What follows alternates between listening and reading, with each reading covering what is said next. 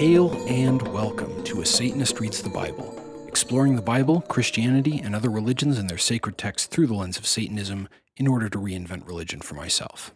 Today I'm reading Satan the Accuser, the third essay I published. This is one of my early works where I think I had some great ideas, and this essay still represents my overall thought with regards to Satanism, but where I might not have explained myself in the clearest of terms, which makes these podcasts a great opportunity for me to revitalize some content that might have been missed by those who caught onto the blog after it started to take off, and also an opportunity to clarify what it is that I was saying. So we'll get to that in just a few minutes. If you enjoy my work, please like and subscribe and tell your friends. Stop by SatanistReadsTheBible.com and leave comments on my essays, and I hope you'll visit my Patreon page as well, which you can get to from my blog and consider signing up. I've got some great benefits for my patrons, including bonus content. You can also support my work by clicking through the book links in the essays on the blog and buying some books. And I also encourage you to sign up for my mailing list so that you can keep current on everything that I'm doing. So, first up, Album of the Week. My album recommendation for this episode comes to us courtesy of Tomb Mold, a Canadian death metal band whose latest album, Planetary Clairvoyance, was released last month on the excellent $20 Spin label. This is their third full-length album, and while they've always been an excellent death metal band, influenced in particular by the early Finnish death metal bands, this album sees them really clarifying and codifying their particular take. This one starts to get more into off-kilter Demolich territory, but it also lays out some relentless stomp. As far as pure death metal goes, this is my favorite of the year so far. It's up on Bandcamp and the streaming services, so check it out. Highly recommended. On to the book of the week. This is the one I keep returning to whenever I want to delve into Islam, reading the Quran by Ziauddin Sardar. And as I've just completed some more research and writing on that very topic, this was the book that first came to mind. Sardar is at least as angry as I am, and probably a great deal more so, about what his religion has become in the modern world. He makes a strong case that modern Islam, in general, has departed sharply from the message of the Quran, and is even directly opposed to it in many cases. But mostly what comes through in Sardar's reading of his sacred text is a bountiful joyfulness. His analytical approach is excellent as well. He does a line-by-line of one of the chapters, and then analyzes particular topics, especially those of particular contemporary relevance, from the whole of the text. I don't agree with everything he says, but I accept his thesis that a more liberal Islam is the one most in keeping with what is said in the text. And on to this week's essay, Satan the Accuser.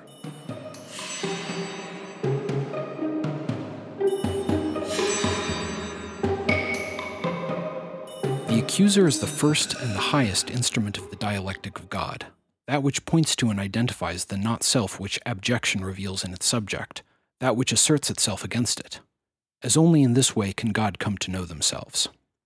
The accuser is the first paradox, the first division from God, the first duality, the first that was not God, that which reveals that duality itself is abject as the accuser is abject. The accuser is the first light, the first revealing, that which dawned upon the first day. Much of satanic symbolism is oriented around an archetype of Satan that I refer to as Satan the adversary. This is Satan as the rebel angel, whose rebellion against God and subsequent fall from heaven is described in Milton's epic poem Paradise Lost. As compelling and as inspiring as I find this archetype to be, my own philosophy is predicated upon another, Satan the accuser.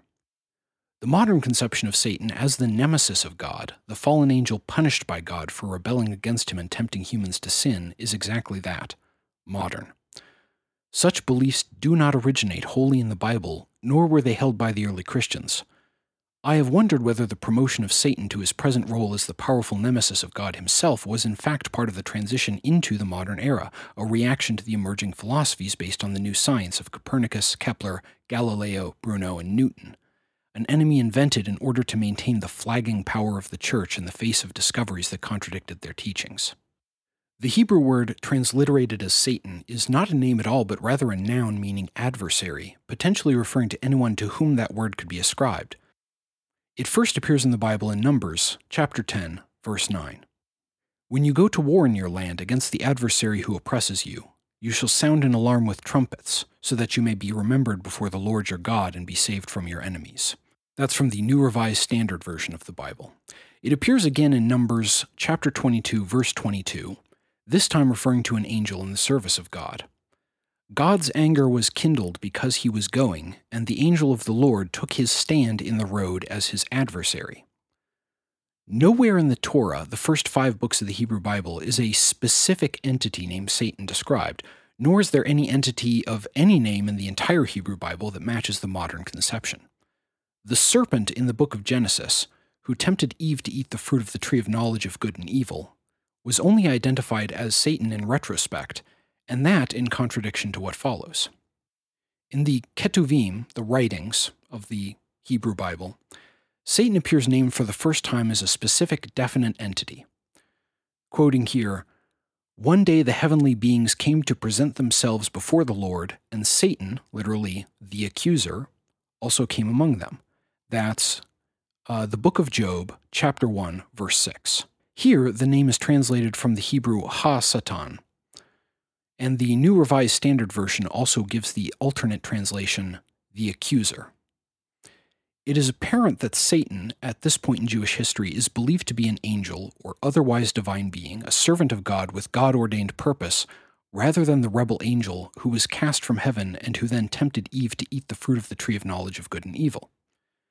While Satan the adversary serves as an inspiring figure in my theory of satanic mysticism, I find this symbol, Satan the accuser, to be particularly compelling for my purposes. The 2 archetypes, Satan the adversary and Satan the accuser, are not wholly separate in the text. Quoting here, "And war broke out in heaven. Michael and his angels fought against the dragon. The dragon and his angels fought back, but they were defeated, and there was no longer any place for them in heaven. The great dragon was thrown down, that ancient serpent who is called the devil and Satan, the deceiver of the whole world. He was thrown down to the earth, and his angels were thrown down with him. Then I heard a loud voice in heaven proclaiming, 'Now have come the salvation and the power and the kingdom of our God and the authority of his Messiah. For the accuser of our comrades has been thrown down, who accuses them day and night before our God.'" Revelation, chapter 12, verses 7 through 11. While this is often interpreted as being a description of an event which occurred prior to or concurrent with the creation, as it must have been for Satan to then tempt Eve in the garden, one must keep in mind that John's revelation was a prophecy of future events, as is described in the introduction. The revelation of Jesus Christ, which God gave him to show his servants what must soon take place. He made it known by sending his angel to his servant John, who testified to the word of God and to the testimony of Jesus Christ, even to all that he saw. Revelation chapter 1, verses 1 through 2. John has prophesied that Satan the accuser will overreach in his duties and will then be cast down. But this is, as of the time of the writing, an event yet to come. The interpretation which served as the inspiration for Paradise Lost was another retcon. In the context of satanic mysticism, God and Satan the accuser are, respectively, being for itself and the constitutive other. Satan the accuser is the sublation of God, that which both negates and preserves, as in Hegel, quoting here my own translation from the Phenomenology of Spirit. Actually, I'm going to interrupt myself here. What follows is a long quote from Hegel that is, I think, pretty much impossible to parse unless maybe you've got it in front of you and can read it a few times over. A part of this is Hegel's fault, and a part of this is my fault. As to Hegel, he was talking about complex ideas in a complex system of thought, and it's difficult to talk about such things in clear language, so his writing is just difficult to understand in general. As for me, I figured, hey, I learned German last year, I'll just do my own translation, and ended up spending more time on that than I think on writing the entire rest of the essay.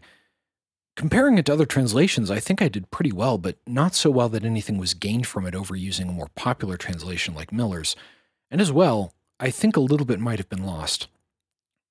So I hope you'll just bear with me through the next, minute and a half, because after that I actually explain what it is that Hegel was talking about. Self-awareness exists both in and for itself, in that it exists for another and for itself, by which I mean to say that it exists only as a recognition. The concept of this, of its unity within its doubling, of that in which self-awareness realizes infinity, is that of a multifaceted entanglement, such that the moments therein must, in part, be held separate and in part must be held together as undistinguished, or always taken and understood in their contrary meaning.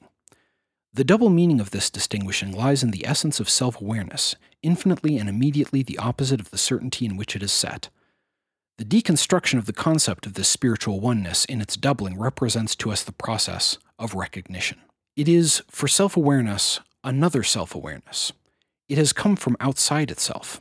This has the double meaning, first, that it has lost itself, for it finds itself as another essence, and second, that it has thereby sublated the other, for it does not see the other as essence, but rather itself in the other. It must sublate its otherness. This is the sublation of the first double meaning, and is therefore itself a second double meaning. First, it must move to sublate the other independent essence, so as to become certain of itself as the essence, and second, it thereby moves so as to sublate itself, for this other is itself. What this means, for Hegel, necessary in revealing though his approach is, could not have been less clear about it, is that self-awareness exists only in the context of other, in the context of what we can recognize as not self, refuting the reductionist and naive cogito ergo sum. This is not specific to humanity, but rather a necessary truth for all self-awareness, and thereby must be true as well of God, in whose image we are created. As above, so below. I am certainly not the first to explore the sacred texts of the Abrahamic tradition in this light. I'll conclude with William Blake, who has provided no shortage of inspiration for my own work, quoting here from The Marriage of Heaven and Hell, verses 2-3. Without contraries, there is no progression. Attraction and repulsion, reason and energy, love and hate, are necessary to human existence. From these contraries spring what the religious call good and evil. Good is the passive that obeys reason. Evil is the active springing from energy.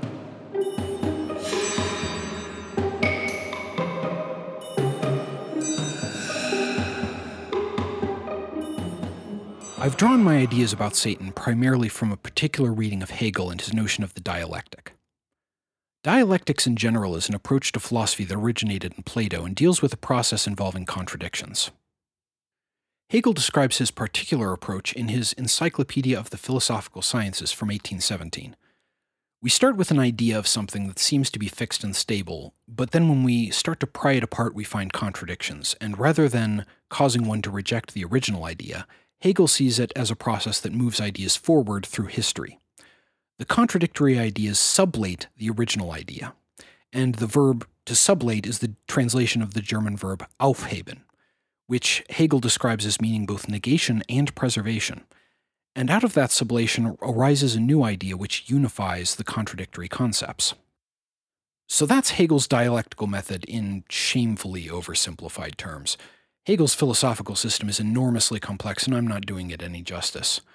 But I think it's enough of a foundation to get where Hegel goes with this idea that eventually this process is going to reach something called the absolute, and the absolute is identical with the self-awareness of the cosmos as God.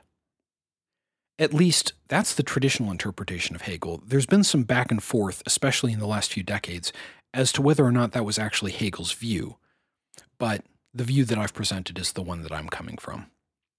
Now, another of Hegel's ideas was this notion that we can only really know ourselves through others. I was reading Hegel's Phenomenology of Spirit at about the same time I had started reading the Bible, and when I was looking at the first creation narrative in Genesis, I thought about it in Hegelian terms, and I came up with this mainly poetic idea. I'm not trying to frame this as a literal account of creation. A poetic idea of God existing before creation, completely alone and unable to know themselves, because nothing existed that wasn't God. So God has to fracture and fragment for there to be any differentiation by which God can know themselves, and that first fracture is the fundamental split between God and not God, and that not God is the contradiction of God, or, in other words, Satan. And from there, when I started reading about the notion of Satan as he was understood by the ancient Hebrews, the authors of the Old Testament, as I wrote about, that lined up very neatly with this idea, and as the God of the Old Testament is a very problematic figure, something I explore in essays following this one, the contradiction of that, the archetype of Satan the Accuser, becomes a figure more worthy of veneration. So I hope that clarified what I was saying in that essay. Fairly early on, and I still think about the writing that I do as the process by which I figure out these ideas.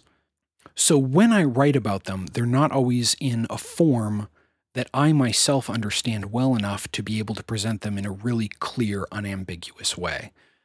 But I want this whole project to be in part about the process of coming to an understanding, rather than something that, oh, I've got this all figured out. Let me now tell you about what I have figured out. I don't think that that's a point I'm ever going to get to where I have it all figured out. So, but now that I've got a little bit more distance between now and the time that I wrote this essay, it is a little more clear for me. Still not entirely clear, but always getting a little better. And as I mentioned, I think that this has been a good opportunity for me to try to clarify things in the podcast itself. I can talk a little bit about what I was thinking, what I meant at the time, where these ideas come from. And I hope if that the essays themselves are not entirely clear, that I can at least clarify them a little bit here. So up next, I'm still reading Foucault and trying to get my ideas down about what I'm calling pathological altruism, and that's still not coming together. And in any case, I'd like to stick closer to my bread and butter for a while and do some Bible reading. I've got a few ideas for what to cover, but nothing solid yet, but whatever it is will be available along with 2 new podcast episodes on Friday, August 23rd. And this one will be going up on the 16th with whatever I do this week. I haven't written that yet either, but that won't be up next. That will be out at the same time. Last thing before I sign off is poetry. I've decided to include some of my poetry in the show, and that'll be the closing segment. We keep our ears to the coming of the storm, that all might attend as the thunder passes overhead, numbed even as we are to the 1,000 passing deaths. I don't know even one of their names, and I must wonder whether any of them came under the shadow's thrall. We have these long years kept our ears to the coming of the storm. I remembered myself only as a fire in your hearth, my hope and faith invested in the remnant coals whose embers and ashes fall like snow over the world. I am enthralled to the beauty of the starlit night, so spoken of as the canvas of human thought, that what visions might have arisen amongst them might become our gods. I am a witness to the torment of the unyielding. I am the sacrifice that was made to the sacrifice. I was the last of the gods to fall to earth, and call out to the name of the shadow. I am abject. I am unholy. Whose name do you give me? All right. Thank you so much for joining me today and for being part of my audience. Ave Satanas.